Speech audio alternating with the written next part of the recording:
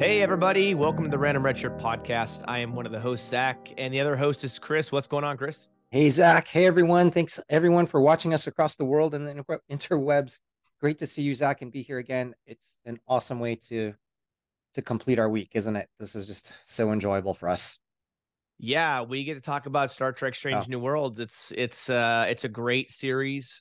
Season one really set the bar high, didn't it? yeah, yeah, it absolutely did. I mean, well, we were just talking earlier. We were talking about the one of the great episodes from season one, Quality of Mercy, and how cool it was, and how great and awesome homage it did to the original series, but making everything fresh and new again, and the awesomeness of Captain Pike, because we didn't have him really fleshed out. So Yeah, great to that's see that. true. Yeah. Yeah, that kind of homage to Balance of Terror was Yeah. really special. The episodes with the Gorn, all this stuff, right? And so then we get to move into season two now, and we've gotten two very interesting episodes to start out the season.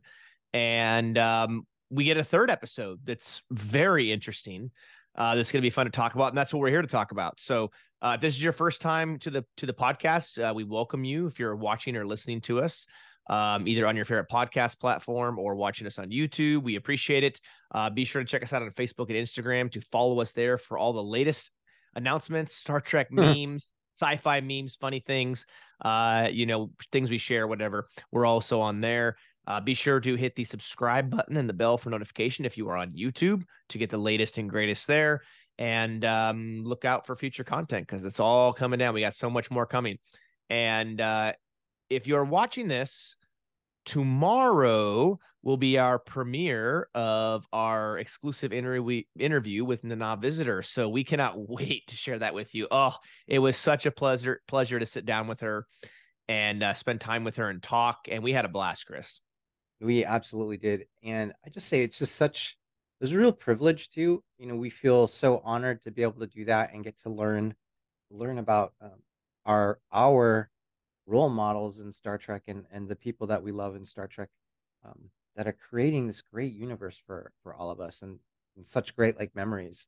It's wonderful. Yeah. Yeah. Yeah. She has a just an unbelievable career across Broadway, television, film. And I mean, I got to geek out on DS9. So, I mean, that's all even better. But what we're here for is episode number 3 of Star Trek Strange New Worlds. I better start talking about this now before I go off on some weird tangent and It's start all good, talking man. about Deep Space Nine again. So the episode is Tomorrow and Tomorrow and Tomorrow. A very interesting title for an episode. Episode 3, and they had to have 3 tomorrow words: tomorrow and tomorrow and tomorrow. Yeah. Yeah, very very interesting. But so this is a time travel episode. Y- This, Yeah. yeah, It, which totally made me think, because last week was a trial episode. This week was a time travel episode. And so here we were thinking, well, okay, in Star Trek, we have to have trial episodes because that's like a yep, thing. yep, And then we have to have time travel episodes because that's also a thing. And then we have to have mirror universe episodes at some point because that's a thing. So yeah. we're like having our we're having our little deep dive, like highlight specials that are coming out, like here and here, that we're seeing in Strange New World. So we could do a Yeah, collection of episodes. Yeah. it's checking all the Star Trek boxes, right? It really is. It's interesting because not only is this a time travel episode, this is a little bit of an alternate universe episode too, and we'll get into Yeah. that in a little bit. But this was very interesting. We are going into this fresh, okay? So Hmm. Chris and I have not had really any discussion at all about this since we both watched it, and your our reactions to each other are going to be nothing but authentic. Sure. Absolutely. Yeah. So okay, let's jump into this, Chris. Star Trek Strange New Worlds episode 3 tomorrow and tomorrow and tomorrow. Now, if you've been listening or watching the podcast long enough, you know my love for Leon. And this is the perfect episode. And now, Chris, Yeah. this is the third episode of the season. And for 3 straight episodes, we've barely seen Pike. Yeah. I I'm felt thinking the to same. myself, Yeah. like, what did Anson Mount think when he got the scripts? He's like, oh, I guess I'm not in this first episode. Oh, I'm not really in the second episode much. Oh, the third episode, I only show up really at the end. Like, it's crazy. It makes me wonder. And I don't know if you have the same thoughts, Chris. This makes me wonder, like, Okay, because we've had so many episodes so far, the first three episodes of this of the season so far that have been centric to other characters, not the captain. Mm-hmm. Does that mean that we're going to get really heavy Pike episodes later on in the season? I would have to assume so. I agree. I'd have to assume so. Because if Pike ends up where he ends up in his tragedy and has to save people, right? That is the potential destiny that at least the Pike we know has in the Star Trek kind of timeline. If that's his destiny to of self-sacrifice and saving people, um, I think just like you, we will have some very, very Pike heavy and centric and important episodes moving Yeah. forward. Yeah. Now, my assumption going forward from this moment on is that that event that happens to Pike, right, that Mm-hmm. disfigures him and puts him into the wheelchair, for lack of better terms, or motion chair, whatever you want to call it, futuristic version of it. Um, that's not going to happen, I wouldn't think, until towards the end of the series when they're done making episodes, right? I mean, I can't imagine unless they're going to put it somewhere and then something changes and then the timeline splits off and now Pike never went through that. But to me, that would be, I think, a wrong step. I Yeah. think eventually Pike has to become what we know him in TOS so that Kirk can take command of the Enterprise. Yeah, I agree with that. And I think I mean we'll see what happens, but for me right now I feel like because Pike's um his dedication and sacrifice was such a core thing in Star Trek to setting a series of events going forward, it had such meaning that sacrifice that I feel like if it goes a different direction, then that affects kind of the meaning of his sacrifice that we feel. So Yeah. we'll see. Yeah. Yeah, I hope they don't. I hope they keep Hmm. that. I mean, you know, the modern Star Trek compared to the legacy Trek or the original five series is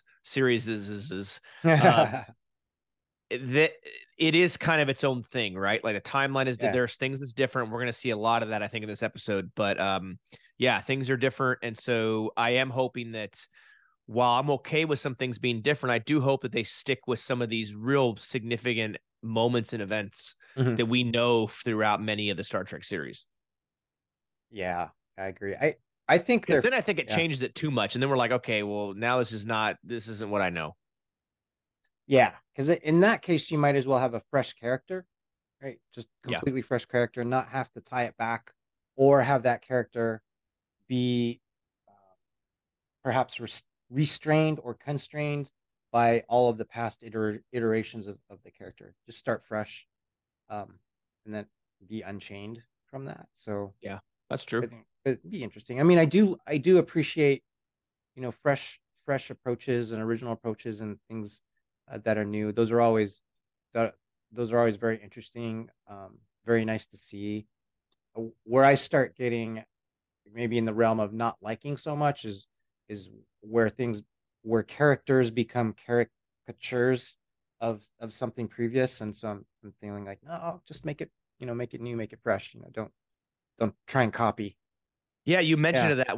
I think you mentioned that we talked earlier this morning. So yeah, yeah, yeah, yeah. So okay, let's dive into this. So we start out with episode 3 with a personal log from my favorite character, Leon. yeah. And we see Leon moving about the ship, right, performing some of her duties. She's kind of playing referee to, I think that's transporter Chief Kyle and Yes, another alien character, both random red shirts, right? yes, indeed. On the ship. Well, maybe the transporter Chief Kyle is not so much a random red shirt. I mean, he was a character in Toss, right? So, but we see her kind of trying to break up the dispute. Then we see her shift over and we see her show up at Spock's quarters, and Spock apparently has had a noise complaint That was against funny. him. That was Oh, it was great. epic. It was in the kind of the whimsical music in the background during this scene. And she says, yeah, there's been a noise complaint. He's in his Vulcan way, like kind of shocked, like, oh, me? Like he says, well, I shall make every attempt to practice less vigorously going forward, Yeah, as he's holding that Vulcan harp that he just got from Dr. Mbenga, and I believe it was the first episode of the season. yeah, that expression on his face was hilarious. Yeah. So It so it was Yeah, it was very much a Vulcan expression that you could see this kind of puzzled look in a Vulcan way. It's neat to see Leon kind of, she's doing these, we don't see these often, these mundane duties that the security head of the ship has to do and Yeah, like adjudicate all of these, different complaints. And that must be like, um, tearing her apart. Like, a little just like, tedious, right? oh, yeah. Yeah.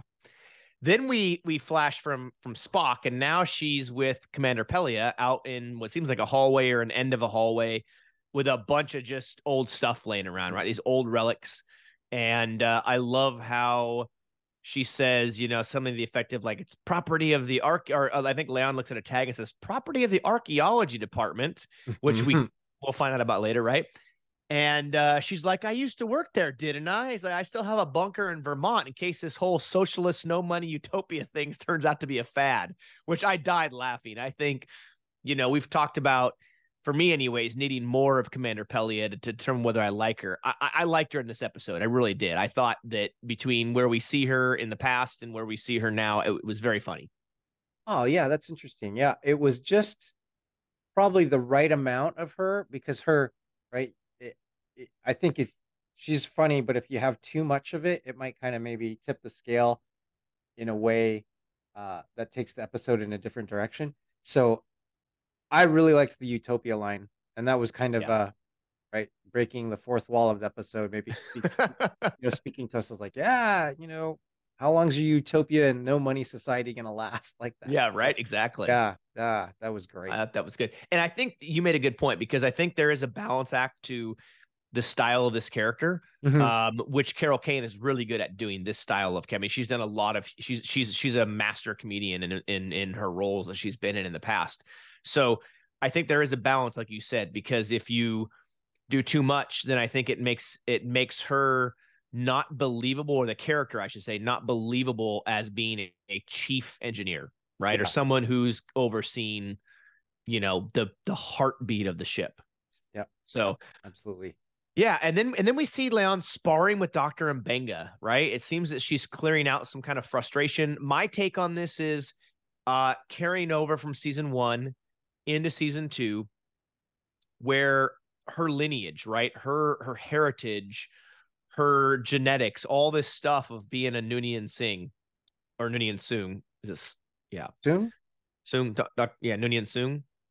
Khan Noonien Singh. I've heard it pronounced both ways. But Mm-hmm. anyways, her lineage, I think, has carried a heavy weight on her for a long time. And I believe this has been mentioned before about, the kind of the mental effect it's had, that she knows, right? She knows that she is a descendant of Khan, this genocidal, maniac who just wreaked havoc on Earth in the 1990s. And that's weighed on her. So then, Chris, we get a flash ahead slightly from this, her working out and sparring with Dr. Mbenga, to walking the halls of the Enterprise. Mm-hmm. Mm-hmm.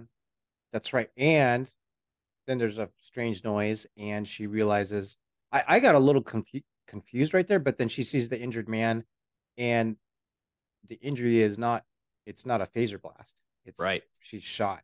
It's just like, oh, you've been shot. And then it goes into, hey, there's been an attack in the past. This injured man's like, you've got to stop it. He gives her a device, I believe, at the time, and says, hey, get to the bridge. And Yep. she takes the device. You're right that Leon, because you can see it in her face, like how consumed she is, how bothered she is by uh, her identity, Yeah. essentially, like it and who she is. So she's carrying that and carrying a lot of maybe anger like associated with it. And doesn't she? I'm trying to think back to season 1, and I probably should have gone back and watched the whole season before season 2 started to refresh. But I guess I could do that at some point before we get too farther in. But I think there's at some point that she has a discussion with Una, because Una's like a mentor to her, right? Yes.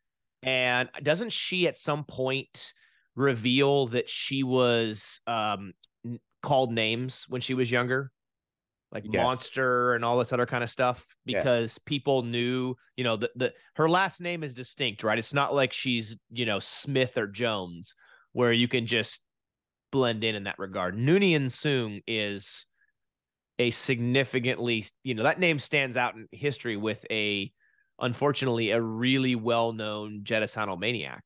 Yes, yes, she does tell Una that, and so she was, I'm sure, bullied and harassed like Yeah. growing up, which is interesting. It brings several questions to my mind because if that is her lineage, this is what I think both you and I have not figured it out yet. But if her lineage is from Khan, does she carry those essentially physiological traits of augmentation that Khan did? We don't know. I don't know. I'm not sure yet on that. Well, we'll get into this a little bit later, but there Mhm. is a reference later in the episode where she mentions something about genetic markers. I see. So I think that's kind of hinting at it, but you're right. That hasn't been flushed out very much yet, as far as I can remember. Yes. Yes. So that, So I would assume hopefully we're gonna have more answers to that in the future, maybe. yeah. It- what's also interesting to me is she kept the last name. So I'm assuming that, people could probably legally, in the Star Trek universe, could probably legally change the last name if there were circumstances, exceptional circumstances. If she didn't have that choice, and she had to keep her last name, then so be it. But I presume that perhaps she could have changed the last name if that opportunity arose, but Yeah. she kept it. So I think that's actually, if you think about it from that perspective, like interesting. Yeah, I'm not sure how common it would have been back then to change your name, but I can't see Yeah, why you wouldn't be able to. yeah, So maybe that was just not, maybe she didn't think to do it. I don't know. That's a good point though. yeah.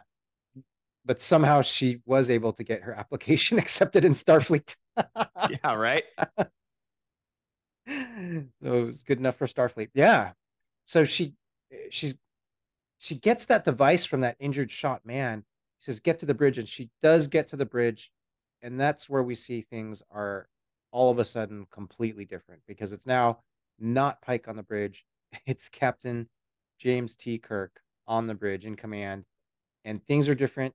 His insignia is different, and Leon realizes that something is very, very, very off. And we start to hear Kirk talk, and then we hear it's not the Federation, it's the United Earth Fleet ship. So Yeah. something is very, very off. And on the view screen, we see Spock, and Spock's been in a battle with the Romulans. Spock is part of he's captain of the Vulcan ship, uh, and he's asking, which is interesting, he's asking Kirk for help. Yeah. And Kirk essentially says, "Hey, I'm really, really, really sorry, but we're not able to help you out right now." Yeah. It's like So we have yeah, our own problems with the yeah, Romulans and we don't want to, make things worse or something like that. I think he says. yeah. I like to where so Leon comes on, and then everyone on the bridge kind of turns and like looks at her, like who's this person? Yeah. They're all looking at her, and Kirk's looking at her too, and she says, "Hey, I think this is we should talk in private," which is probably a good move. Yeah, Yeah. Yeah. yeah, Yeah, that's definitely a good move because she then goes to um into like I think it's Kirk's quarters, and you see I'm assuming it's like Sorry and Brandy there on the table because that would oh be a yeah, nice toss reference, right? That yeah. Kirk likes some Sorry and Brandy, so she goes into his quarters and tries to convince him that she's not from the timeline, which is interesting because Kirk does mention there's no record of her anywhere. So there's something definitely off there. And she tries to convince him to use this device to help get her back to her time. And he's irritated, right? Because she's clearly referenced already and then references again Starfleet. And he's like, I've never heard of this Starfleet thing you're talking about. He's like, I'm captain of a United Earth or I'm a captain in the United Earth Fleet. So in the mirror episodes, we do know that humanity becomes a bit xenophobic, Mhm. right? That the humans are like, nope, we don't need anybody's help. We're not aligning with anybody. Like, we're gonna go out and do things. I believe it's in Enterprise Mirror in a Mirror Darkly, right? Where humans are actually like torturing aliens and stuff because Yeah. I mean, the humans are vicious. You know, you have Trip with his nasty scar over his eye and everything, and things are vastly different there, and so that was interesting, and so you see some similarities between what's being referenced now and what appears to be an alternate timeline. Well, not appears to, it is, and what we have seen in other mirror episodes, right, in Yeah. Star Trek.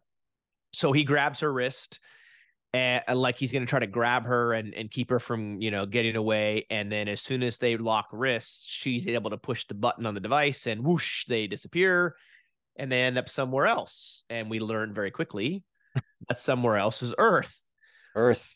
back in 2024, because of course we can't travel to a different time period. It's got to be within a year of the current time. I guess it just makes it easier maybe to film. I don't really know, but Yeah, absolutely. yeah, we Absolutely. learned. And yeah, oh, go ahead. No, I was just gonna say we learned that they go back to 2024 and they're apparently in Toronto, in what used to be known as Canada on Earth. Yeah, and Kirk thought it was New York Yeah, at first, right? He's like, yeah, oh, and he starts off, right? He says, "Oh, I think this must be like New York." And you can kind of see in the back of Leon's mind, she's thinking, oh, this guy, he doesn't know. exactly. Right? And we don't know why he doesn't know. Like Kirk, like you don't know what New York looks like versus somewhere else. I mean, but when we learn why that is in a few moments. But Leon, they're in this like alleyway, and Leon mentions to him, there's going to be an attack that's going to change the course of the timeline. They have to stop it.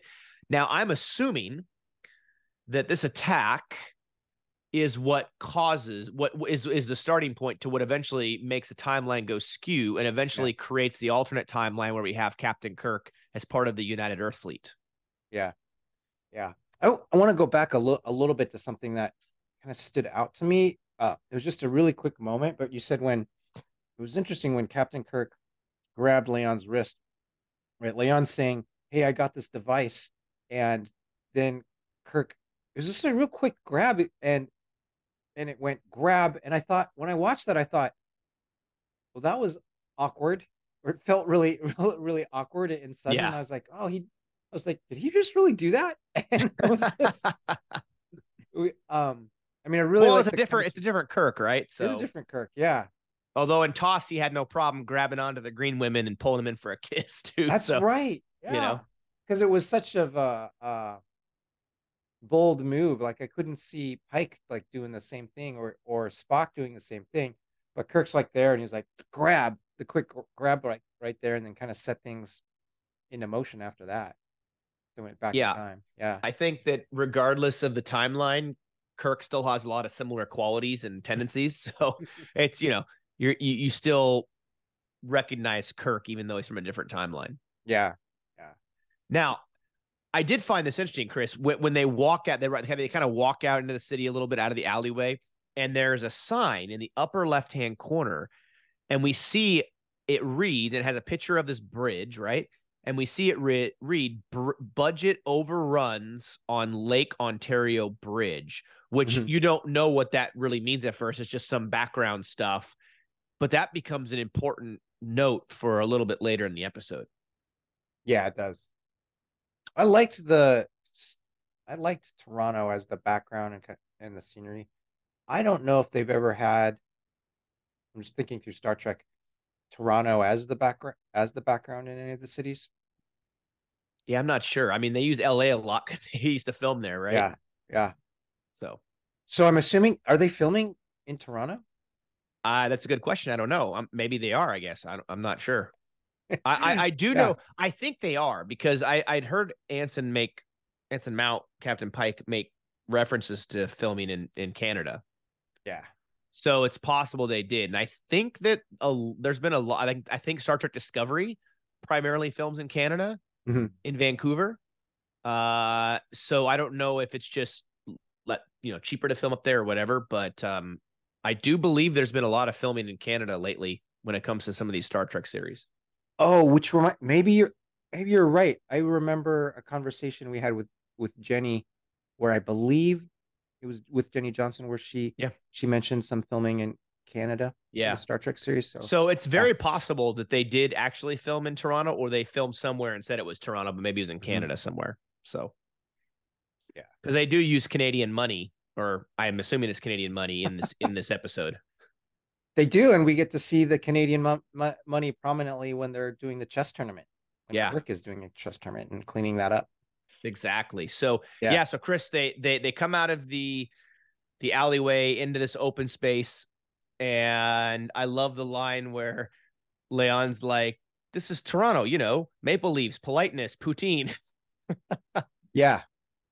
Nice little reference there to some Canadian food, basically French fries with gravy and some other Yeah. toppings on it. And then, but what's interesting I found is that in this alternate timeline, this is different though than the toss mirror, right? Mhm. Because well, at least as far as we know, because I don't think it's mentioned in the episode. But and if by the way, if you haven't watched our deep dive or our spotlight episode on Star Trek the original series Mirror, be sure to go back and listen to that or watch that. You can find it on YouTube or wherever you get your podcasts. Be sure to check that out. We did a fun, awesome, real deep dive into that episode. But in this one, he mentions like he's never even been to Earth. He was born in space on the USS Iowa. Shocker, right? Right. Because he's supposed to be from Iowa, so there's a little bit of a little bit of a play there. And he says that his Earth isn't anything like this. He mentions that it was a battleground, I think, for a while, and then occupied territory, and then a war. So it's very clear that whatever events or whatever attack happens here must be tied somehow to his Earth going awry and things happening differently and all that stuff. So it's very evident that the timeline for him is vastly different than Leon's timeline. Her Earth is different. I mean, there's so many things different. And then that's where we see Leon and Kirk realize, hey, we gotta get out of these uniforms and blend in. And they head to this like retail clothing store. Yeah. Which was pretty funny that they went into the clothing store, had to get into this change of clothes, these cool clothes. They're pretty cool and contemporary. And they come out looking the same, right? They've chosen like the same clothes and they look like twinsies. So Yeah, that was pretty funny. that was. Yeah. And then they realize this is what I did not understand this too. After they have gotten all these clothes and they've decided what they want to wear, then they realize, oh, I think we have to pay. Well, I mean, if you're born into a society where there's no money, right? Then I guess maybe that would be kind of a foreign thing, right? Yeah, it would be. You And don't that's just go to the replicator and replicate yourself some new clothes. You got to go in and you have to pay with money that you've gotten from working, and it's a very foreign concept. I guess. it is. So Pelia's comment at the beginning of the episode where she's saying, "Oh, as soon as you guys, how long is this utopia with no money gonna last?" Is kind of foreshadowing, right? Because then they're back and like, oh, they don't have any money and they don't have any money to pay for these clothes. So, Leon kind of does some mischievous things right there and figures out Yeah, I think how to I think get she past. she drops a wallet into some lady's purse and it buzzes off the security alarm, and then they kind of sneak their way out. She totally does. So Yeah, the poor lady that had that item put into her purse is now going to be in trouble with the law. yeah. Hey, they had to save the future of humanity here, Chris. What is one little bit of, shoplifting thing going on here that, in retrospect to saving humanity, Yes, that is or at least that's the timeline? you're Yeah. right. That is the correct. I guess that is the good ethical perspective. The good of the many outweighs the good of the few or the one. That's what we're told. That's what unless you're the one. That's right. The one that got framed for shoplifting. So Right. yeah. So that was good. And then so after that, right, then they realize, oh, I think we're going to need some money. So they find some outdoor chess places to play chess, and Kirk likes it. That's Kirk's thing. And so we get to see this montage of Kirk defeating a whole bunch of people at chess for money. And he impresses Leon, I think. And he says, "Hey, you didn't think I was the type of person to think 5 steps ahead," which I thought was a cute line. Yeah. And he does reference he does reference like, hey, this two-dimensional chess is for idiots, and That line was yeah, hilarious. they really need like three-dimensional chess. So Yeah. I liked that cute montage. You get to get a little bit of his personality and see the brilliance of Kirk. So that's Right. nice. That's nice. Yeah. That's nice. What did you think about the scene? Because I think after that it was kind of abrupt. I felt abrupt, and I want to get your thoughts. But it's so I guess they got enough money where they could get a hotel room. Yeah. So And they're hot dogs too. and hot. Oh, that's right, and hot dogs. Yeah. And so that's where that's right. They get to know each other a little bit through the hot dogs, and Kirk's Yeah. kind of I like that. And Kirk says, "Hey, you got to enjoy the hot dogs." Yeah, and then I thought kind of a touching moment where he's just staring off at the sunset. And she's like, you never seen a sunset before or whatever?" And he's like, "Well, not really. More like clouds of ash and or in underground tunnels where you can't see the sun." Like he paints a very grim picture of the future of where what he's. I mean, he was born in space. He's lived in space. Never even been to Earth. Humanity kind of got away from Earth and ran off to Mars and the moon and different places like that. And so it's a very grim reality. This idea of kind of a war torn future. And he's a warrior, right? He's someone who's got to lead the charge and being leading troops into battle and so forth. Very, very, very different dystopian future versus the utopian future that Leon comes from. Thank you for reminding me of that. Um, what I liked about Kirk was this is kind of central to his character, but despite all that, in this version of Kirk that we see, he was not a bitter person at all. It seemed right. He didn't come across as bitter to me. He was trying to savor the moments. He went back in time. He was savoring the moments and was appreciating Earth into being able to be on it. And so I liked that about him. And then him having that perspective, being able to point out to Leon to say, "Hey, enjoy this, while you can," because essentially, he didn't have this kind of privilege to enjoy. So yeah, thank you for reminding me about that. So I thought that was a good quality that I Yeah. observed. Yeah, Yeah. yeah. Um, he does make an impact on Leon because when later that night when they're at the hotel, we see Leon kind of wake up, and I don't know if remember it was in the morning or the middle of the night, but she's observing him while he sleeps, and so it's clearly like she's got things on her mind and starting to develop feelings, and I'm sure he has probably had a good effect on her. So Yeah, the that was stuff an she's awkward struggling with. moment. That was an awkward moment. Like she gets out of bed and just like kind of creepily watches him while he sleeps. I don't know. I mean, to me, I kind of feel like that scene should have been cut. I don't know. I don't know what it adds other than her, I guess it looked like she wanted to approach him and talk to him and wake him up and talk to him, but she didn't. I don't know. It just it felt kind of it felt very out of place actually to me. Yeah, yeah, it was interesting. And Leon's a character like she obviously has difficulty relating to people just because of her background. Yeah. So we'll see what becomes of it. We'll see more. I will say that would feel better if there were differences later on in the episode. If later on in the episode things had been different, then I would feel better about that hotel scene. But the way the episode played out, we'll talk about it in a little bit. I feel like it was. I don't know how to feel. I don't know how to. I don't know how to feel about it. You're not the Like, only one, Chris. right? Yeah. I'm sure we'll definitely talk about that, and it'll be good. So, but in that the next morning, they're talking about the different timelines, changing the timelines, temporal mechanics, which timeline needs to be restored essentially, and kind of Yeah. having this discussion, because essentially Kirk is saying to her, hey, he's essentially going to be wiped from existence if we go forward with her plan and helping her, and like his best course of action is really to do nothing.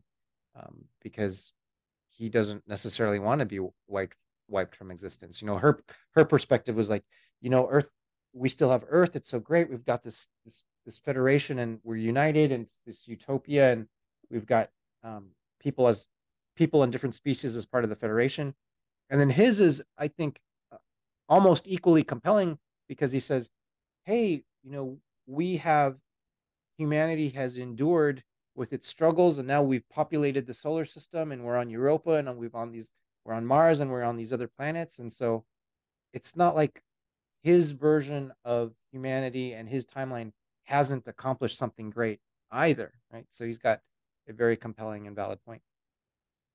Yeah, he does. He does. But it's definitely an ethical dilemma because for all he knows, he doesn't exist in her timeline, right? And then she has to say, well, no, actually you do exist. And I did like her point where she says, you know, he's talking about kind of like being a warrior and all this kind of stuff, right? And she's like, but don't you want to be wouldn't you rather be an explorer? Yeah. You know, referencing the idea that they're at peace, at least the Federation as a whole, right? They're supposed to be a peacekeeping organization, although we know better. They're not always that way, right? They kind of project an image of, hey, come join the Federation. Everything's great and there's no issues, and it's not exactly that case. Mm-hmm. But yeah, you made some good points there, Chris. That this idea of it's a temporal thing, but it's an ethical debate because if you think about it, right, from the outsider's perspective, why should Leon's timeline get more emphasis, or why should her timeline exist over his? Right? Who says, like he says who? According to who? According to who your timeline is the right one? Maybe your timeline's the wrong one and mine's the right one, and just it screws with your head. Let me tell you that right now. But yeah. I'm gonna bring some Star Wars into this. Go for it. Little bit. Where like in Empire Strikes Back, we're crossing the streams, Doug. We're crossing the streams. I know, but this is because we love Yoda. So Yoda is so wise and has so much knowledge to give all of us. But wait, you're talking about Yoda? Are we gonna get a Yoda impression? No. I'm not ready for that. Okay, maybe another time. Time. Chris does a really good Yoda impression. So if you want to hear it, leave us a comment down in the comments below, or send us a message and tell us you want to hear it for another episode. Right, Chris. Hey, we're gonna be doing an episode review of Ahsoka, so maybe we'll get some Yoda impressions during Ahsoka. Well, maybe. Yeah. So come on, as soon as you mentioned Yoda, you knew I had to say that, right? Yeah, come on. Yeah, absolutely. Yeah, Luke wants to go like help his friends and leave training, and Yoda says, "No, if you leave, you're going to that kind of erases all of the suffering that they've gone through, right? Then what will that have meant?" So Kirk's point in this version of Kirk, he's like, "Hey, our Earth is in such bad shape, but we've endured all of that. We've endured our own suffering, and we've made these accomplishments, so that, which is a beautiful thing when you look at it, for humanity or individuals to go through that much suffering and come out on the other end, successful or better. So ethical dilemma there, right? Do you discount like all of that and say, no, despite the suffering in your timeline and what you had to endure to get past it, this other timeline, we need to have, and not. Oh my God, he is, yes. My Yoda impression is not very good. Wise Chris is, yes. Okay, sorry. Anyways, back to the lecture at hand here. But yeah. I surprised you when I did that Yoda impression. I know that came out of nowhere when I did it. The first time you did it, I was taken aback. I thought you were playing a recording of something. I was like, wait, what was that? Anyways, yeah, so they're in this hotel room. They're going through this ethical and temporal dilemma. And then all of a sudden, the bridge outside the window explodes, which references back to that image we saw, right, when they first come into kind of, some of the city limits. Yeah. And we see up on that, I don't know, it's like it's not a billboard. It looks like a video a massive video screen, and it says that the bridge is over budget and everything else, and that bridge is the one that explodes. And then you hear Leon go, he's something effective like, oh, he said, get to the bridge. So now she's connecting the dots. Bridge wasn't the bridge of the ship. The bridge was this bridge in the past. Yeah. Right. And when we get to from there, we then cut to Kirk and Leon are showing up at the scene, right? Outside of, not exactly at the bridge, but outside of it, because the bridge is going across water. Wait, is that redundant? Bridges go over land too. I guess Yeah. it's not redundant. Yeah. So they come up to the scene, and they're kind of looking at what's going on and kind of taking an eye of things. And they meet a woman taking pictures, and she's important later. And they discover, or at least Leon discovers, that the burn marks on the bridge are consistent with a photonic bomb. Yeah. And that technology is not supposed to exist for another 100 years or so, she says. So they begin trying to look. They know that they're okay. We got to look for this time traveling assassin, is kind of what they think they call it. And they end up stealing a Dodge Challenger. I don't know if it's a Hellcat or not, but this cherry red Dodge Challenger, which beautiful. I'm like, beautiful car, a little bit out of place. But did you notice, though, Chris, the references as Kirk's getting into the car, he references a Denobulan prison. So we get an Enterprise reference. Yes. The difference is the Denobulans aren't, partnering with the Federation, right? The Denobulans are an alien species that they're not in alliance with the humans. So he references the Denobulan prison and Plomic soup. Another reference. Yeah. And he says something like, I know how to make Plomic soup in a toilet, or I can make it in a toilet. Did he say in a toilet. Like yeah. I thought that was hilarious. He's like, I learned how to make Plomic soup in a toilet or something like that. It was good. So it's cool to see an Enterprise reference. I think that was great. And we learned very quickly, obviously, Kirk doesn't know how to drive a car. I mean, why would he really? Yeah. I mean, and so, especially because he's born in space, they're not driving cars around in space, right? I enjoy those moments where they're trying to figure out how to drive. Those are cute. Yeah. But here's the thing, though, okay? So he goes from not having a clue on how to even start the car to all of a sudden now he can do these quick turns and all this like car chase scenes. I'm like, I know he's a fast learner. It's Kirk. But that was a bit of a stretch for me. Yeah. Like all of a sudden now you're just and in snowy, probably cold, semi-icy conditions, he's just weaving and bobbing through traffic. That was a bit of a stretch. Yeah. Yeah, it was. So the suspension of disbelief is high there. Yeah, I think so. I know it's Kirk, but okay, let's not be too ridiculous here. So then that's when they take the car and they start chasing after the van that they saw that piece of the burnt bridge put into. Yeah. And then they are eventually, right?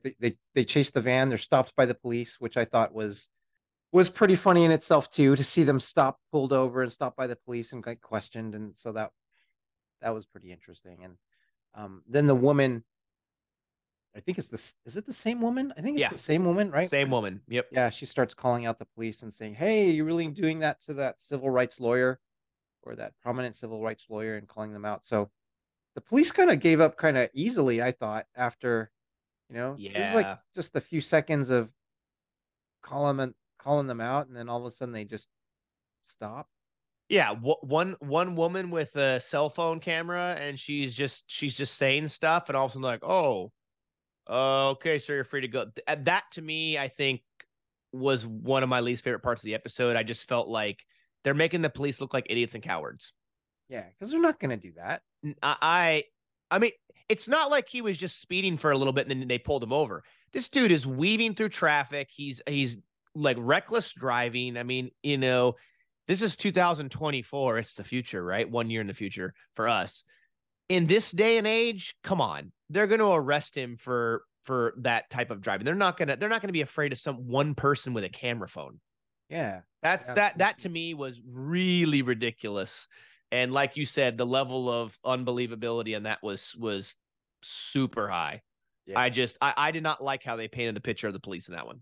Yeah, I have to agree with you on that, because they're not going to do that. So there could have been other ways, could have been other ways they could have set up where they meet the lady, they meet the woman.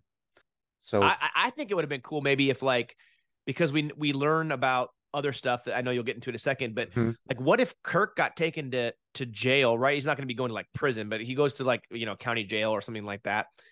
And then Leon shows up to get him out and she finds that the woman's also in there for doing something, right? Protesting or, she got herself into trouble. And that's how she starts telling him this stuff in there. To me, that would be Yeah, way more believable, right? Maybe she yeah. was taking pictures she shouldn't have, but in that bridge scene, they confiscated her camera, took her off to put her in a jail for a night or whatever, something like that. But the way that whole scene played out, I was not a fan of. Yeah, agreed. So they get to know the woman. I think they go to a coffee shop or somewhere, and the woman starts explaining like who she is and all of her conspiracy theories, and essentially like, hey, there's aliens up there, and they're trying to like do bad things to us. And it was funny like seeing Kirk's and Leon's kind of expression on that, and then Kirk says something. What did he say? He's like, "Yeah, my wife was abducted." Oh yeah, he calls Yeah, Leon his wife, and then he's like, "Oh yeah, she was abducted." And Leon's like, yeah, I'm his wife, like yeah. just completely caught off guard. And after that scene in the hotel where she was weirdly staring at him, you're like, oh, she's probably feels a little awkward because she's maybe starting to have feelings for him. And now he's Mhm. calling her his wife. And yeah, Yeah, it was that part was kind of cute. That was yeah. kind of cute. So they do in one of the pictures that lady has. She has a Romulan bird of prey, and then it's kind of funny because Kirk and Leon are thinking, oh, she's not really crazy. She's actually, she actually knows the truth. Yeah. And this is a toss Romulan ship, the same Yeah, kind of ship we would have seen in Balance of Terror. that's right. The So I thought that classic was one. awesome to have that classic bird of prey. I Yep. mean, it didn't have the bird of prey like, painted underneath the bottom side like you've seen, but that image, that ship design is very, very iconic. Yeah. Yeah. So they end up finding Pelia again because they realize they have to get someone with knowledge of engineering so they can figure out like what is going on, and kind of circles back to the beginning of the episode where Pelia is saying, hey, I was part of the archaeology department, Yeah. something like I that, used to right? work there. Used to work there. And then Leon goes, oh, I know where there is an engineer. And so they go to Vermont, they find Pelia, and we have kind of the I guess they're kind of a typical exchanges with Pelia now when they meet her again, which was cute. All of the scene was cute where Leon explains, "Hey, we know about you. We know your secret, and we need your help." And then when Leon says, we need an engineer," and Pelia kind of looks at her and says, "Why do you think I'm an engineer?" So that was great. And so we figure out, at least I felt like, oh, she hasn't even embarked on her engineering training yet. She hasn't done any of that. So because she's got such a long lifespan, so she doesn't need to. Right. So yeah, that was fun, and we get to see. They find the diver's watch, which has the was it tritium because they need to find the fusion device. I think that's what it was. Yeah. Yeah, Yeah, I think so. yeah. Which is kind of a long, I think a long shot where they would be able to get this diver's watch and use the tritium in the diver's watch to go find where this You'd have fusion to device. walk. I feel like you'd have to walk really closely and have a really good idea to know where this cold fusion device is. Yeah, Right? If you're not close enough to it, I wouldn't think it would glow. So you'd be like literally walking around like almost like a needle in a haystack. I mean, it's not like Toronto's small; it's a big city. yeah, yeah. I think it was a stretch. Would have been Probably easy. a little Yeah, bit. yeah. Because they say, hey, this would be no problem if we had a tricorder. I think they said that earlier, Yeah, which they yeah, don't. So they're right. using a diver's watch as a tricorder, essentially. I, I hope I'm not the only one when uh Palia opens up the door after they're knocking on it or whatever, and waiting for Billy Crystal to come out and her to go, "I'm not a witch, I'm your wife," from Princess Bride. Oh, I had it. Yeah, you are not, because I had that same sense too, like the Princess Bride kind of sense right there when Yeah, she opened the that door. door. Have fun storming the castle, boys. Yeah, Yeah. I just yeah. There's a part of me is like, where's Billy Crystal at? She needs to say she's not a witch. She's his wife. Yeah. Yeah, yeah. So we do have later after that, we have Leon and Kirk walking around the streets of beautiful Toronto, and they have a romantic moment over there. What did you feel? Yuck. But here's why. Yeah, Because she's my favorite character and she needs to stay away from Kirk. He gets gotcha. all the ladies and I don't want her heart to get broken. So stay away from Kirk. It's not going to end well. I don't think it's going to end well for a lady if you're going to, go after Kirk. So yeah, You're right. Yeah. I wasn't a fan of that. I'm a little jealous. But anyways, I think that no, in all honesty, I just kind of feel like it was so rushed, right? Like they meet on the bridge, right? When she zaps into their timeline, into their alternate universe. They talk. They get zapped off to the past. They go get clothes, and they look like he has to change because it's the same outfit, and then she kind of catches a glance and she gets kind of flustered. Mhm. She's obviously attracted to him. I mean, Kirk is a handsome guy, right? Mhm. So, and then just the way it plays out, and then she has this awkward moment in the hotel where she's kind of staring at him while he's sleeping. I don't know. To me, it just felt, and I just didn't feel really natural, like the natural course of things. It felt so rushed. I kind of feel like they could have done without it. Yeah, I gotcha. Honestly, I feel like they could have done without the whole, romantic feelings of any kind between the two characters, and they still could have accomplished the same thing. Yeah, and maybe it didn't even need to be Kirk to go back. Yeah, well, You know, that's a whole nother thing. because I would have liked to have actually seen a different main character go back and be, have a different.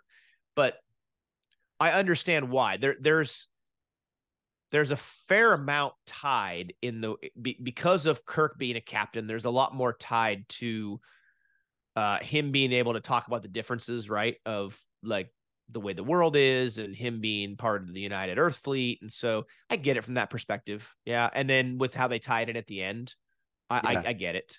But yeah, I agree with you, Chris. They could have done without Kirk too. I think yeah, yeah. They could have changed a lot in this particular episode. Kirk's had more screen time in season 2 than Pike has. I think you're right. Yeah, Yeah. Mm, I feel like Pike's been on screen for like 10 minutes total this season. yeah, you might be pretty close to accurate on that. Yeah.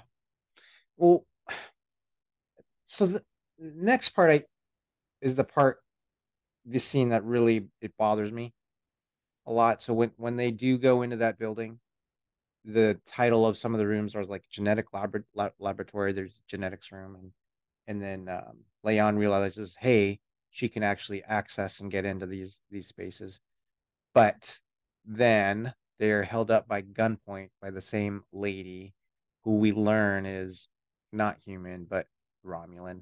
Yeah, She holds them at gunpoint, threatens them, wants her to open the door. Kirk, is shows some courage and shows some bravery, and then says some words, and then she shoots him, yeah. and he dies. And so I was my wife and I were watching it at this time, and we kind of look at each other. Oh, your wife was watched this episode. Nice. Yeah. So, and she says, I said that was pretty lame. And today she said that I need to say that she said it was dumb, like that part. She didn't like that part at all. Yeah, yeah. Um, They've killed Kirk off twice in Star Trek now, right? This one and yeah, then Star Generations, and both times Kirk died was stupid.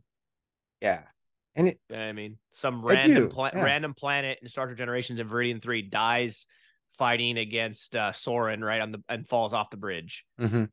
And then this one, he gets shot by a gun because he says, try me or whatever. Like, I'm not bluffing, try me, something like that.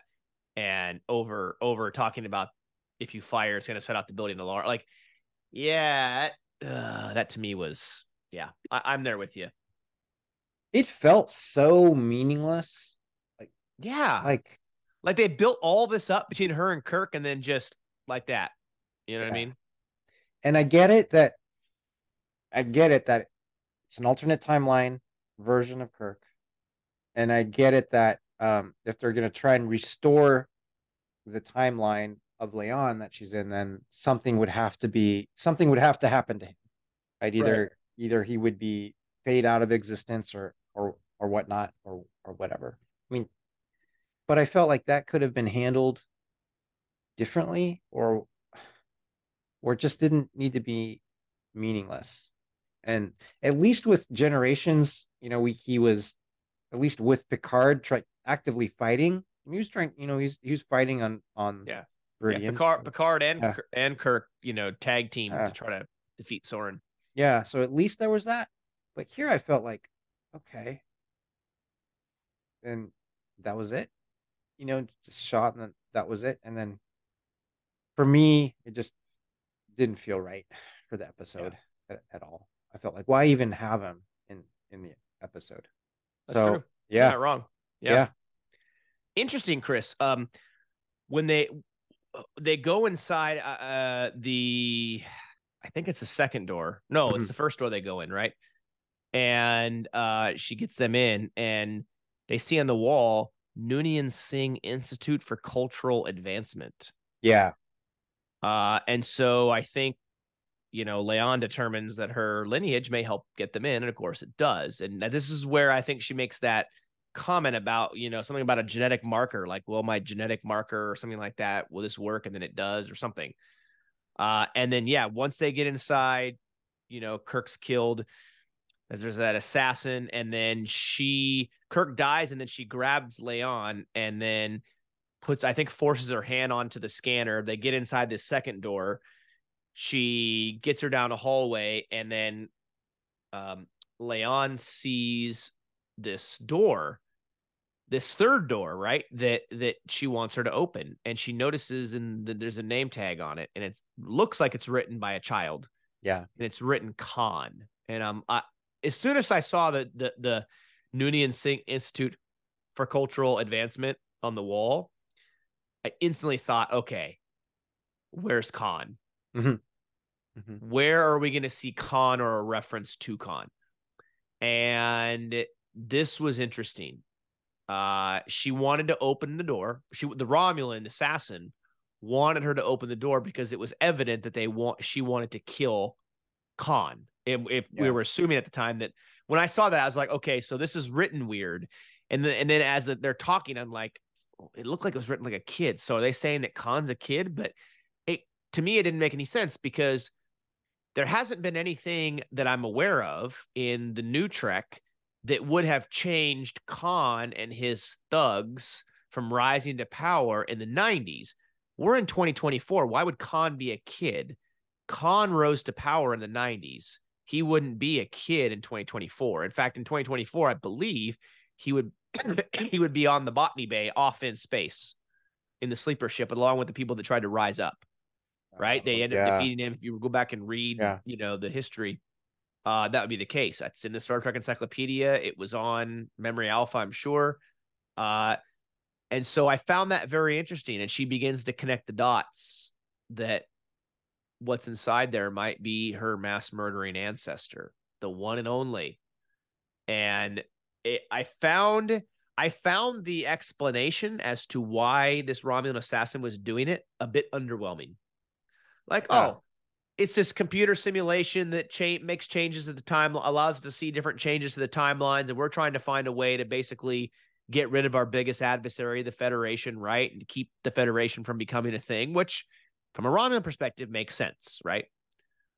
But did you have the thought that I had, where this felt a heck of a lot like Year of Hell, where he's constantly changing the timeline, trying to figure out the best possible way to bring their Yeah. I instantly Had that thought that, where idea. the Romulans Okay. have this computer where they're trying to make these, and it's telling them how to make these changes in order to make an end result happen. I instantly thought of Year of Hell from Voyager Yeah. with the Crenum Imperium.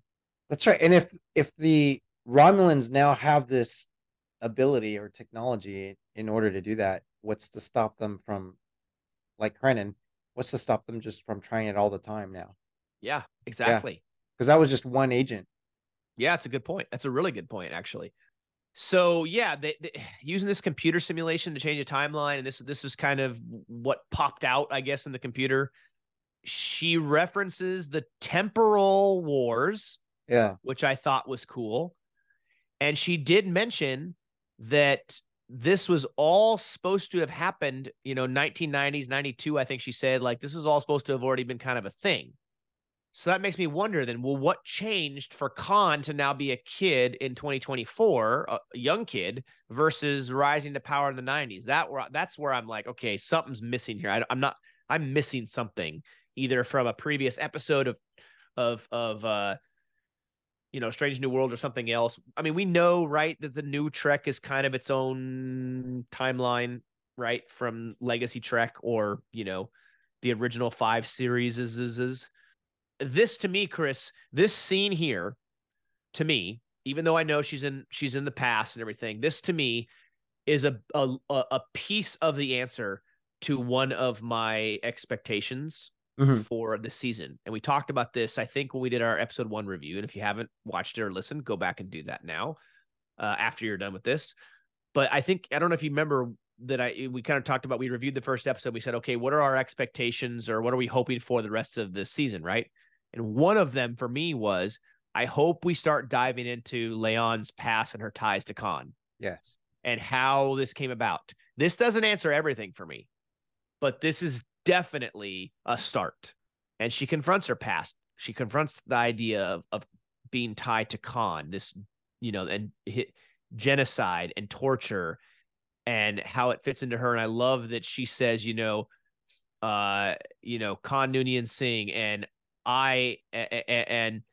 Khan, he was in genocide and torture, and it's her and she almost like she stands up and goes, I am Leon Noonien Singh. Hmm. Hmm. And all of this. To me, this is a turning point, I think, for her overcoming the weight of her ancestry.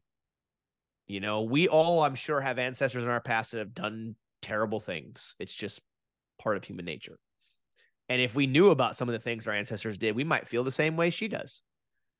And so I think for me, it would be easy for many people to relate to Leon because she is kind of heartbroken and frustrated, mad that she is tied back to such a terrible person. I think a lot, Um, yeah. I I think a lot of people can relate to that. And what you said is beautiful, Zach, because you lay through this, Leon is recognizing that hey, she's her own individual. Right? yeah, So she is not defined by the actions of her the and that her the actions that her ancestors have done in the past. She can make her own decisions. She can craft her own fate, craft her own destiny of like who she wants to be, like as a person. I think that is a excellent way to kind of look at this scenario, and Leon kind of realizing I I can be my own person, and I can, yeah, yeah, it's beautiful. yeah, I agree. And so interesting, they pan to see. So she kills the Romulan assassin, Yeah. right? She beats her up and then gets the gun and shoots her, and she like disappears. I don't know exactly what happened where she shot falls on the ground and then all of a sudden just turns into nothing, ashes and Oh yeah, I thought it was like it was some sort of version of their own suicide cyanide pill. oh, maybe that's what it was then. Like, Yeah, it was so yeah. fast I didn't catch it. I'd have to go back and like slow it down and frame by frame, whatever. But so then Leon decides that she's going to enter the room, and she's Hmm. looking around, and this young boy is in there. Now I will say, whoever that young boy was they cast, I thought was really good because I looked at him and I was like, yeah, I could see him being a young Khan. Like he had the look of a young Khan and tied to Ricardo Montalban. Oh, Like I okay. thought I thought if you go back and look physically, I could very much buy the fact that he was a young Khan. Okay. He only had a couple lines, I realized that, but just physically, he had the look. Um, and so we also get an image, she's sitting on the bed with him and wiping his tears, which is a very humbling moment, I think, would be for her, right? Because she knows who this kid is supposed to become. And we see a picture on the wall, and it's him with a bunch of other kids. And I believe that would be him with the other, you know, genetically modified Mm-hmm. people that would rise up to eventually, kill and create genocide and torture and do terrible, unspeakable things. And she knows this. And this line that she says really caught me, where he says something, and I don't remember exactly what it is, but then she says, this doesn't make any sense right now, but you are right. You are right where you need to be. And she knows what that means. Like, she realizes that she's literally aiding Khan and creating a terrible future, near future, that will eventually lead back to her future, the future she knows she's a part of. She realizes what this kid's going to grow up to be. And the look on her face, that just kind of, I don't even know how to describe it. That look she has in her face as she's walking out of the room, knowing exactly what she's leaving behind. Like, the dilemma of, if I were to kill this kid right now, I wouldn't exist. Right. Mm-hmm. And I would also stop mass genocide and everything else. But if I do kill him, then the future that I know doesn't exist, and I may not exist either. So it's like it's that Back to the Future dilemma, Mm-hmm. right? Where when Marty messes up his parents' meeting, he almost doesn't exist. He has to correct everything, get him to fall in love. This is kind of similar in that regard, that she's at a fork in the road where she could save millions and millions of lives, but that would completely destroy the timeline that she's from. So I'm curious on your thoughts from this particular moment. That is a very I mean, no individual has had to deal with that. It's a very heavy concept for anyone to deal with, right? And so, and Leon's character is someone that would kind of think in those terms, like, hey, I am making like this decision, because preserving Khan's life at this moment is going to set in motion a series of events that will, have the creation of humanity going to the stars and Federation and this utopia, like we said earlier. But she realizes that, through that action, like you said, through that decision, there is a tremendous amount of tragedy and millions of lives that are going to be lost through that decision. Yeah. So, I mean, we see her break down at the end of the episode, just emotionally like torn up about it. We see her talk to that other temporal agent later and say, what, I can't even talk to anyone about this, Yeah. because then because she's will be carrying that kind of decision forever, like, but for her, maybe at least a glimmer of hope for Leon is she got to see the other side of it, at least not see the other side, but hear the other side of the potential timeline from Kirk Yeah. on, hey, the Earth was essentially, we destroyed the Earth. Um, there is no Federation. We're kind of a xenophobic culture, and we're at war. So at the very least, we got to see Leon hear that from Kirk. So maybe she can take comfort, a little bit of comfort in that. Um, but you could see that. I that kind of thing is what would break people. Yeah. You know, I mean, if you relate it to our time, yeah. right? In our reality, it's like you go back in time to a period, I don't know what year it would be, where Hitler's a kid in the same age as Khan, and you know exactly what he's going to turn into. And you have a chance to stop it, but you don't, because the the effect on the future is far worse killing him than it would be to let him live. I mean, Mm-hmm. it's those ramifications. Like, you're in that situation, like, what would you do? Most people are going to say, "Oh, I'd kill him," right? You stop the genocide and everything that happened, and World War II wouldn't have been a thing, and all this stuff, But then But then what if you knew the other part of where if you did do that, then it causes X, Y, and Z to happen. It's a domino, and then it's even worse. You know what I mean? Like it's that Yeah. if you compare it to our time, it's it's a massive dilemma. I couldn't imagine Chris being in her shoes, right? Because not only is she a descendant of him, but she knows exactly what's going to happen. He's one of the biggest murdering genocidal people to ever live in the human. You could argue in Star Trek land, you could argue that he is the worst, Hmm. perhaps Hmm. worse than anybody who had lived before him Hmm. and his group of augments, right? But man, what did yeah, oof. It'd be a really really tough thing to have to walk around with, Yeah. So I like actually, keep you yeah. up at night every night kind of a thing. Hmm. Yeah.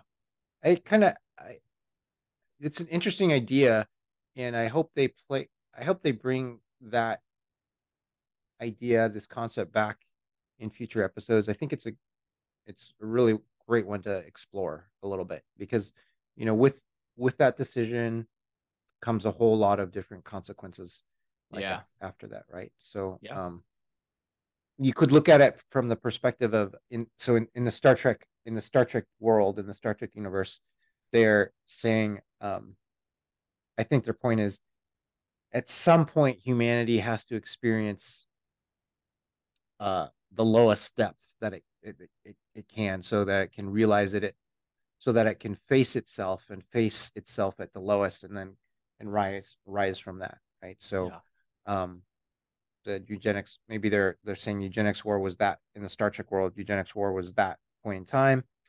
um and in the alternate timeline of Kirk that we see, maybe they hadn't ever experienced that low point yet.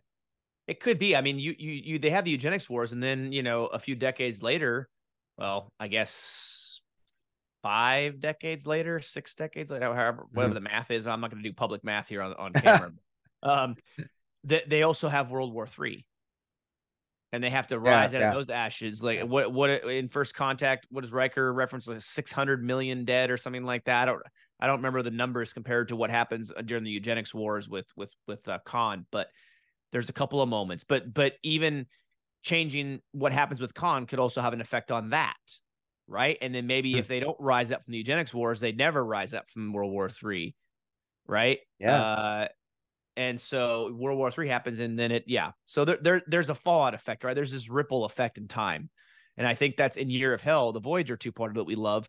yeah. You see that, right? The discussion about these ripple effects. Well, we did this, and that affected this, and this, but we didn't see this happening. Now we have to go change this, and then this is going to have this, and it's just this like just endless number of things that could happen. Yeah, yeah, So I think it's a good point. yeah. Um, Absolutely. so it's a very heavy moment, I think. And then that happens. She walks away, and she ends up returning to Enterprise again. Yep. And I think she goes to the bridge in her street clothes, right? So in her Yeah, cool yeah. street clothes, and she's people turn to look at her and are asking her like what she's doing, and she's out of uniform, and she's like, "Oh, I'm just checking to make sure everything's all right," which is great. And she returns to her quarters, and in her quarters, I think she's met by another temporal agent right there, and the temporal agent kind of explains to her what she has to do, and she's got to keep everything a secret. And the temporal agent has acknowledged that Leon has completed the mission. And so that was great. And is this the we see temporal agents here? We see them, I believe, in DS9 too, and maybe it's kind of a circular thing there. I don't think we've seen them in many episodes. No. DS9 is the first time that the Department of Temporal Mechanics is referenced, right? I believe the Uh, first time it's referenced is after Cisco and them get back from in Trials and Tribulations, right? Where mhm. Cisco and them return from Kirk's time period. That's and they want to figure out, make sure they didn't mess up and monkey anything. So it's a great DS9 reference. I love it. But but we know, yeah, we noticed. I think you mentioned this, Chris, that they don't exist yet, right? In this time period, they don't exist yet. So we know that they're a future thing that happens. Um, because when Kirk comes, when Kirk time travels, right?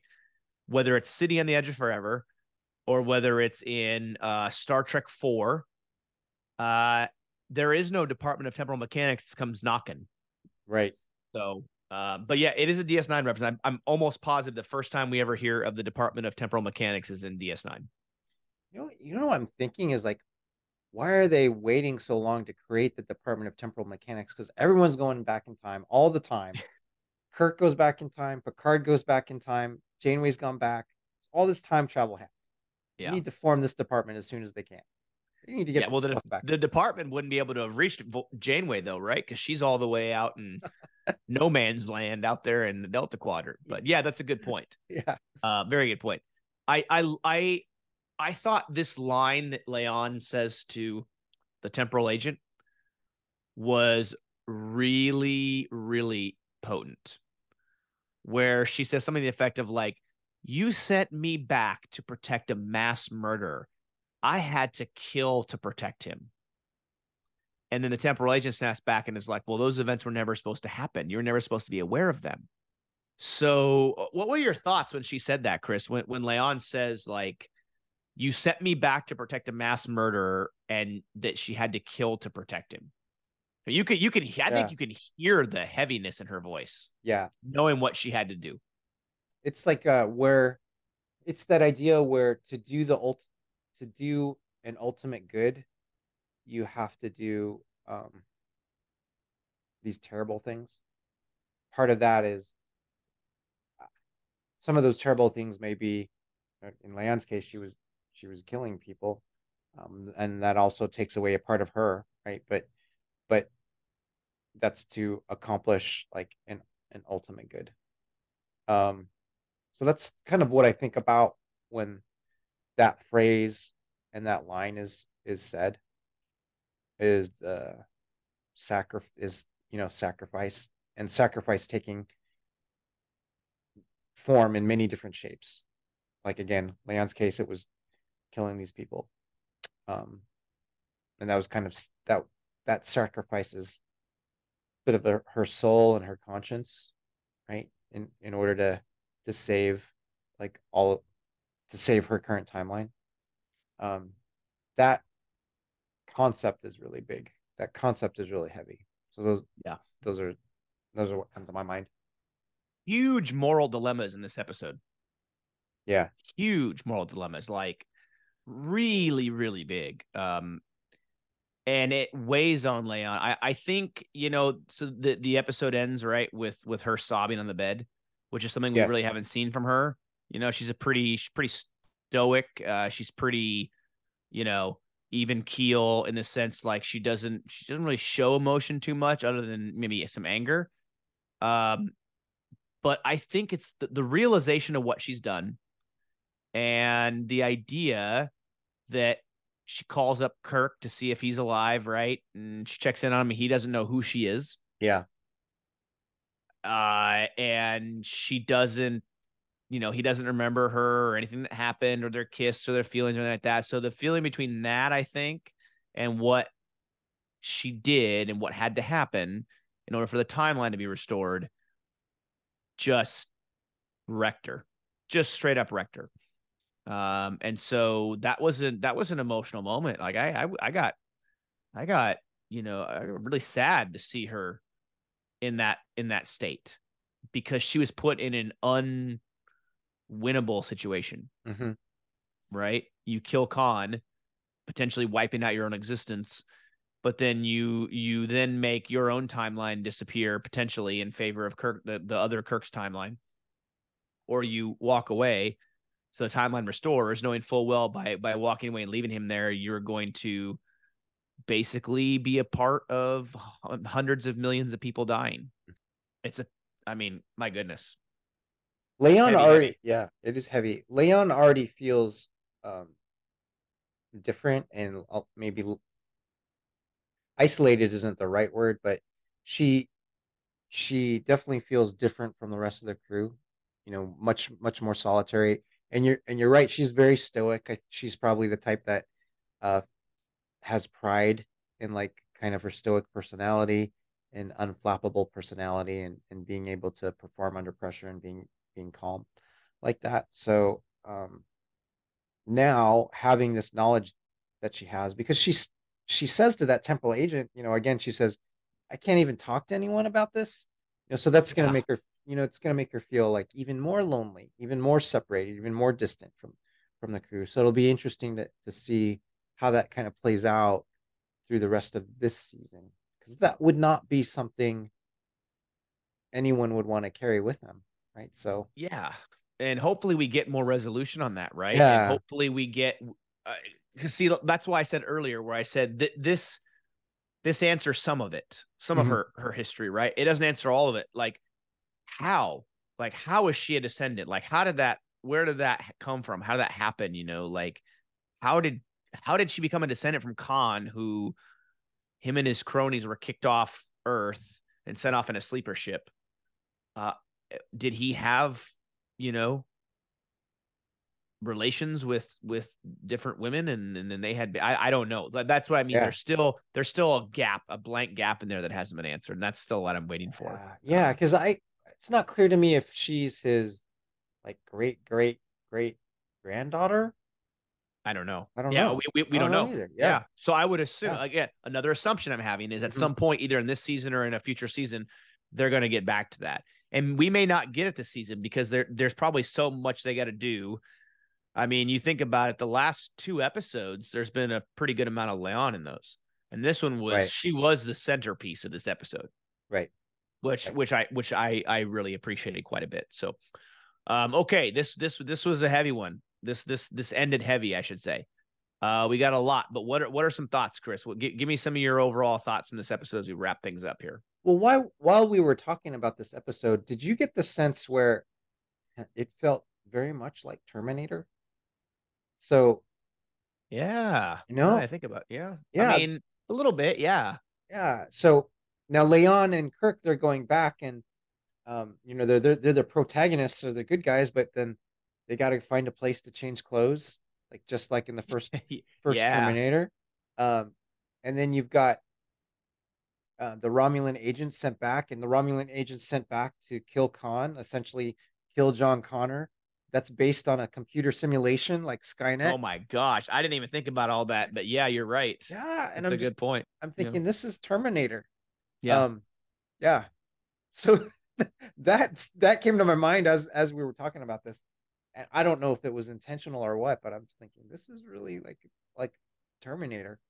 Yeah. Um, I did like some of the funny moments and levity about it in in there and learning about Kirk and some of it was cute, like trying to go in through that revolving door and Kirk couldn't figure it out. Yeah.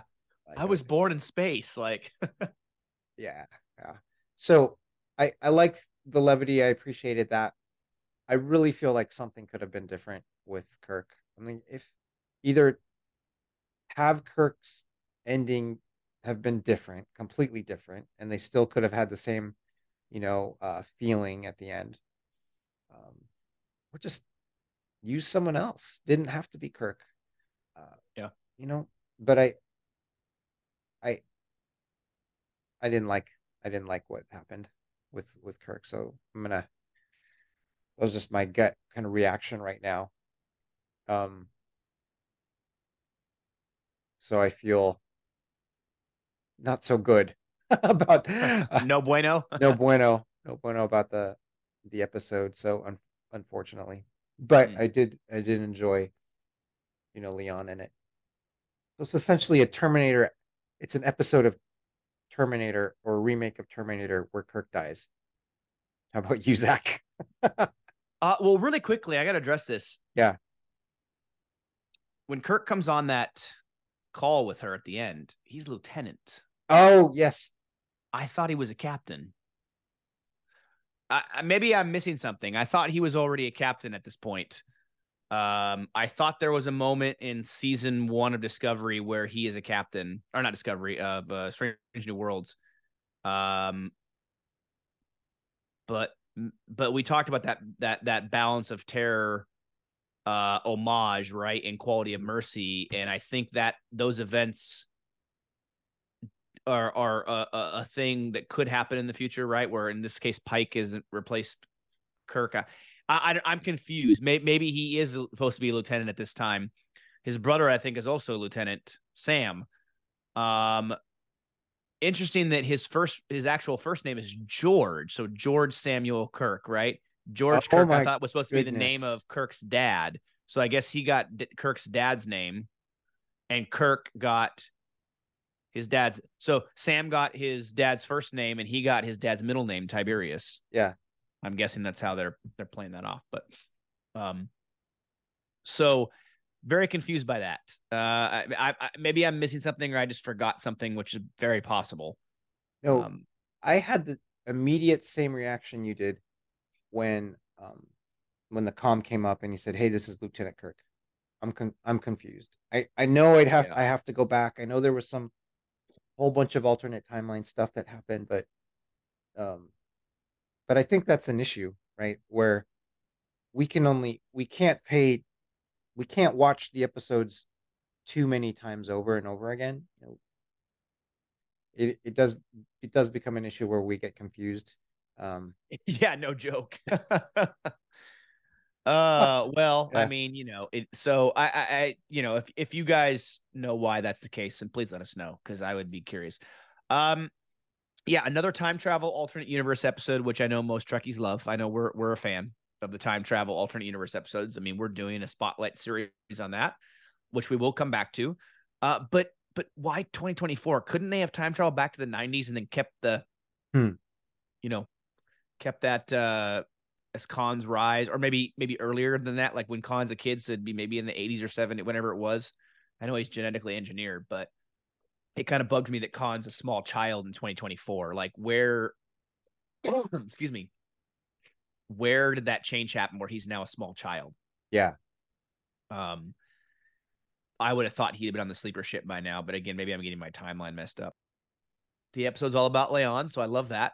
yeah, We get to see more of her background as a descendant of Khan and meet a young Khan. I was a little bit torn on that at first, but I think I like it. We do get Khan. He's a kid, but you know, I think it's probably easier to do it that way than try to cast an older person to replicate Ricardo Montalban. So I think it makes sense. yeah, absolutely. They But will yeah, that never replicate Ricardo Montalban. oh, You know? there's no chance. Yeah, No chance. I know Benedict Cumberbatch tried to be Khan in the Darkness movie, and he was okay, but no Ricardo Montalban. yeah, Um, yeah, I didn't like the kiss between Leon and Kirk. It just to me didn't feel like they had enough time to get to that point. yeah. But then again, it's Kirk, right? Kirk is a ladies' man, and so he doesn't exactly need a lot of time, I guess. He's very Um, charismatic. yeah, I did love the funny connection with Palia to the past and the Department of Archaeology, like handwritten on the door, and like she ran out of space, so she Yeah, had to bring the word. That was funny, and that's where I was like, okay, is Billy Crystal coming out? Like, where's that whole thing? But to me, overall, the Romulan assassin really wasn't scary. I nothing against the actress who played her. I kind of felt like if they're gonna make a character for that, it should have been something where she really terrifies them. I think to a point. you're right about her. She wasn't scary. She was just better being the who we thought she was at the beginning before we realized she was a Romulan assassin. Yeah, Just just exactly. being Yeah, a girl with conspiracy theories. yeah. So, and to me, I don't mind if things are different here and there, and we've seen that from the very beginning of Strange New Worlds. We know that this timeline, this new Trek timeline, is a little different. Things are different, and I'm okay with that. But there were things about this episode that bugged me that made too big of changes. In particular, Khan not rising to power when he did. What that does is that now pushes everything, Hmm. which eventually is going to impact stuff in the future. Things are going to start happening much later than they should be. If Khan's not rising to power until like 3 decades later, does World War III still start on time, or does it start like there's a trickle down effect, right? That eventually impacts the Trek that we love the most, which is the legacy Star Trek stuff. So I didn't like the number of some of the changes, significant changes they made in the timeline in this episode. Yeah, understand. Yeah, I But completely understand. so overall, though, I thought it was it was a fun episode for the most part, with the time travel and the funny quips and some of the humor and stuff. But yeah, it left a little bit to be desired, I think. Um, so we'll see.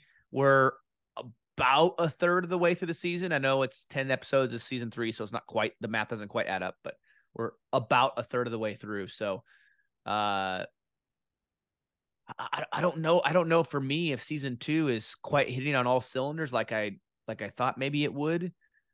I don't know how you're feeling through 3 episodes. We're not talking about giving any ratings or anything, but just maybe some real quick like feelings on the first third ish of the season. Yeah, I maybe it's different than what I it's different than what I had in my mind, and of course that happens all the time. But maybe I thought they would be visiting new species or new planets, Yeah. but right now we've run into in the previous episodes Klingons, and this episode, Romulans and time travel again, um, And Court. and Court. That's right. I saw so Amanda Rowe, I think's her name. She's the one that directed this episode and directed the episode in season 1, the Elysium episode, the one with like the crazy 8 costumes and stuff. Yeah. And I thought she said something on the Seventh Rule podcast recently with an interview about there was some changes to the schedule, and that I thought you correct me if I'm wrong, somebody out there. I thought I heard her say that this was supposed to maybe be the season premiere episode, and Oh, that okay. they had to move some things around for scheduling, and so this episode got pushed to this. I think that's what it was, but don't quote me on that. So because I was a little surprised because the season premiere episode we got, the episode number 1, didn't feel like a season premiere. This to me would have felt like a season premiere episode. Yeah. I think it really would have, honestly.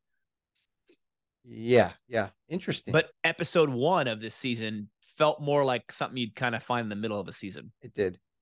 Yeah, I agree. So Yeah, be we'll curious to see see. where we go from here at this point. We'll enjoy the next one, I'm sure. Yeah, absolutely. But with that, we always appreciate everybody watching and listening to us here on the Random Red Shirt podcast. If you haven't gotten a chance yet, and this is your first time, feel free to click our logo below if you're watching us on YouTube, and go check out all the videos we have on there. Not all of our episodes are on YouTube, just the ones we've done on video so far. We did a lot of them on audio only in the beginning until we switched to doing video. And so check those out as well on your favorite podcast platforms. And also be sure to go on Facebook and Instagram and check us out there.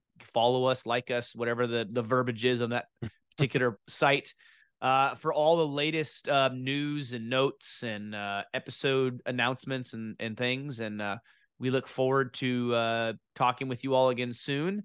Next weekend when we do our episode 4 review of Star Trek Strange New Worlds. But if you are watching this first, and it's Saturday when this thing comes out, we can't wait for you to watch the episode with Nana Visitor. We sat down with her. That's coming out on Sunday, July 2nd, 2023. So be sure to mark that page and come back to it and watch it, because it's awesome. We had a blast, and you're going to absolutely love the time we had with her. Yep, absolutely. It was terrific. Yeah, it really was. So thank you so much, as always, for watching all over the globe and the interwebs. We really do appreciate it. And we'll catch you next time right here on the Random Red Shirt podcast.